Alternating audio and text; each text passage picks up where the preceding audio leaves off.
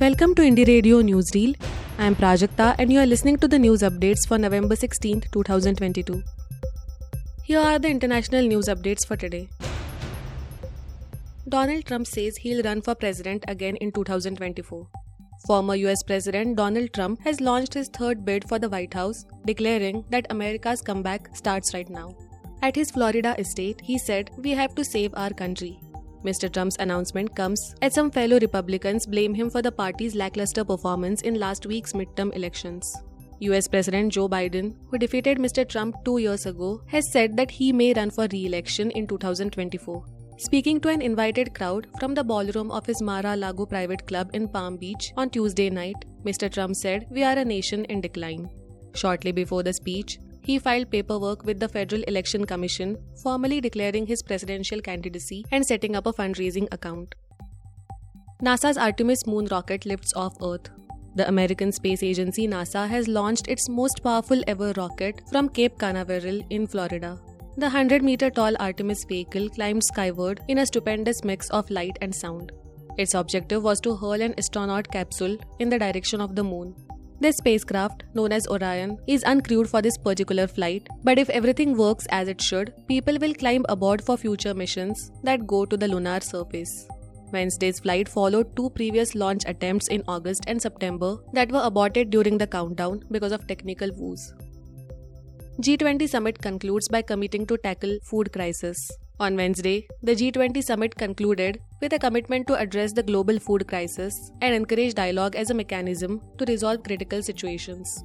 After 2 days of meetings in Bali, Indonesia, the joint declaration of the G20 leaders mentioned the need to take urgent measures to save lives and prevent hunger. "We commit to protecting the most vulnerable from hunger by using all available tools to manage the food crisis," the G20 final statement said. In addition, they stressed that the peaceful resolution of conflicts, crisis management, as well as diplomacy and dialogue are vital. Most G20 members strongly condemned the Russian special military operation in Ukraine. However, the final statement admitted that there were other points of view and different evaluations of the situation. During the last plenary session, Indonesia's President Joko Widodo transferred to India's Prime Minister Narendra Modi the G20 pro tempore presidency, which should be assumed by India as of December 1st. Flash floods sweep away houses, cars in Australian town. Entire buildings have been ripped from their foundations after flash floods swamped a small Australian town, with disaster management officials on Wednesday describing the deluge as a destructive wall of water.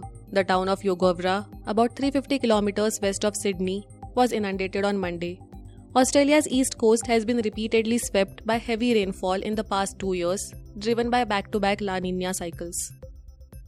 Ukraine requests immediate access to Poland blast site. Kiev on Wednesday requested access to the site of a deadly blast in a Polish village after Western officials said the explosion there was likely caused by Ukrainian air defenses.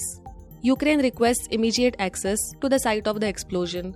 The Secretary of Ukraine's National Security and Defense Council, Mr. Alexei Danilov, said on Twitter. He added that Kiev was ready to hand over evidence of its allegations that Russia was responsible. The Kremlin said earlier on Wednesday that Russia had nothing to do with the missile blast.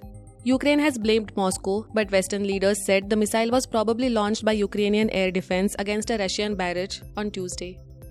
Now to the national news stories. Centre says demonetization a well-considered decision. The 2016 demonetization was a well-considered decision to combat the menace of fake money, terror financing, black money, and tax evasion, the union government has told the Supreme Court. Centre told the top court the step was taken after extensive consultation with the Reserve Bank of India and advanced preparations were made before the note ban was enforced. The submissions were made in an affidavit filed in response to a batch of pleas challenging the Centre's 2016 demonetization decision. The withdrawal of a legal tender character of the specified banknotes was one of the critical steps in the series of transformational economic policy steps, it said. Government says masks no more compulsory during air travel. The Civil Aviation Ministry on Wednesday said that the use of masks is not compulsory during air travel, but passengers should preferably use them amid declining number of coronavirus cases. Till now, the use of masks or face covers while traveling on flights was mandatory. In a communication to the scheduled airlines, the ministry said the latest decision has been taken in line with the government's policy of a graded approach to COVID-19 management response. It also said that any specific reference to fine or penal action need not be announced as part of the in-flight announcements. Air quality in Delhi remains in poor category for 3 consecutive days. Delhi on Wednesday recorded poor air quality for a third day on the trot, which is likely to deteriorate to the very poor category by Friday. The capital's 24-hour average of air quality index, that is AQI, stood at 264 according to the data from the Central Pollution Control Board. The AQI value of 227 was on Tuesday, 294 on Monday, and 303 on Sunday. An AQI between 201 and 300 is considered poor, 301 and 400 is very poor, and 401 and 500 severe. The India Meteorological Department said that the city on Wednesday recorded a minimum temperature of 13.2 degrees Celsius and a maximum of 27.5 degrees Celsius, which was a notch below normal. Landmark win for 32 former women Air Force officers in Supreme Court. The Supreme Court on Wednesday directed the Centre and the Indian Air Force to consider granting permanent commission to 32 retired women Short Service Commission officers based on their suitability with the purpose of giving them pensionary benefits. A bench comprising Chief Justice D.Y. Chandrachud and Justices Hima Kohli and J.B. Pardiwala, however, refused to order their reinstatement on the ground that they were released from service way back between 2006 and 2009. The bench said the women IAF officers, if found eligible by the IAF for grant of permanent commission, will be entitled to grant of one-time pensionary benefit from the date when they would have completed 20 years in service if it had continued. India-Australia to co-lead talks on climate finance at COP27. India and Australia will co-lead ministerial consultations on key outstanding issues for climate finance over the next 3 days at UN Climate Conference COP27 in Egypt, according to the members of Indian delegation. Climate finance is one of the main issues of contention at COP27, cutting across finance for mitigation, adaptation, and loss and damage. India is also among the countries that have highlighted the gap of delivery of climate finance from developed countries. It has also sought a multilaterally agreed definition of climate finance.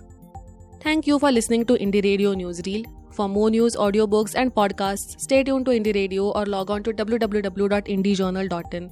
Also consider subscribing to listen to our premium shows.